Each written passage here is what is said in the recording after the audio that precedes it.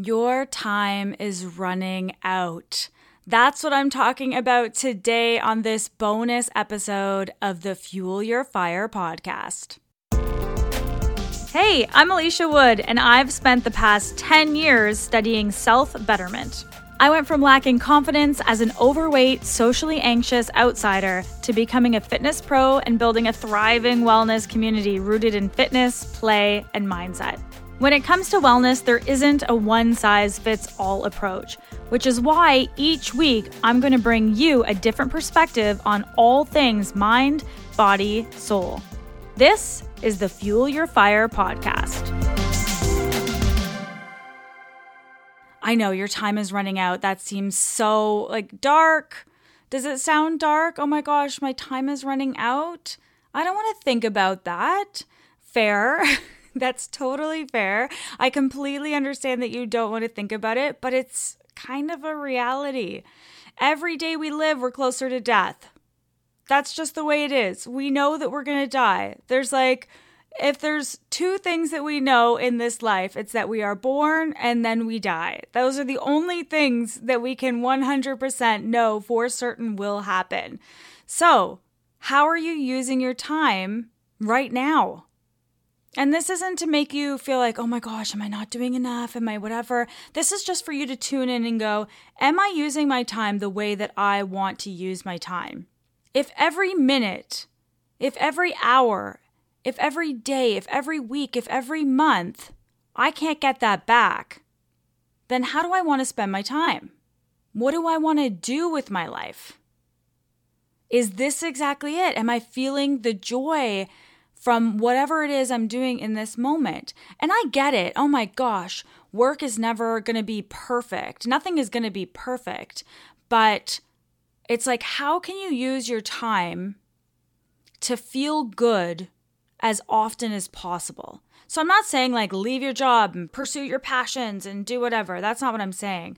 I'm saying, how can you now start to move yourself in the direction of how you want to feel, of who you want to be, of the life you want to live. And that might be small steps.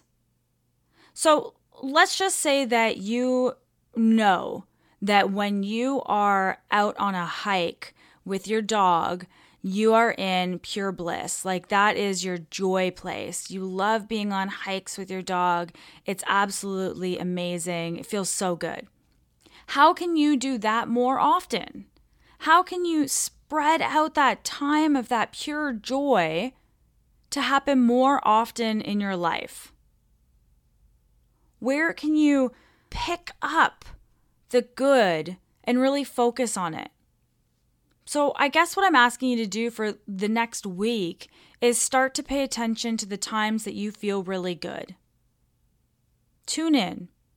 If you're like, oh, I feel really good right now. Why is that? Start to become aware of what's making you feel good. Do you feel really good after a workout? Do you feel really good being outside for a walk? Do you feel really good when you take a bath? Do you feel really good when you read a book? What is it that makes you feel really good? And what I do to feel really good is could be completely different than what you do to feel good. Tune into yourself and what you can do more often now to feel good now. Because let's enjoy those times. Let's spend more time there and try and pull that feeling into the rest of our lives. So that even when you're doing the work at work that may not be the best, you're still feeling fairly good. I'm not saying you aren't going to have dips. Of course you're going to have dips. That's life. But how can you hold on to those moments of joy, of bliss, of happiness, of love, and let that time spread out longer? Do that this week. Let me know how it goes. You can message me on Instagram and tell me. I love to know when you're doing these things, alicia.rose.wood or at camp.fuel. And just let me know that you've done this and what it is that brings you joy. Post yourself on a walk and tag me in it. You have no idea how much it means to me to know that you're out there listening, taking this in, doing these things, and then feeling better because of it. Have yourselves an amazing rest of your week.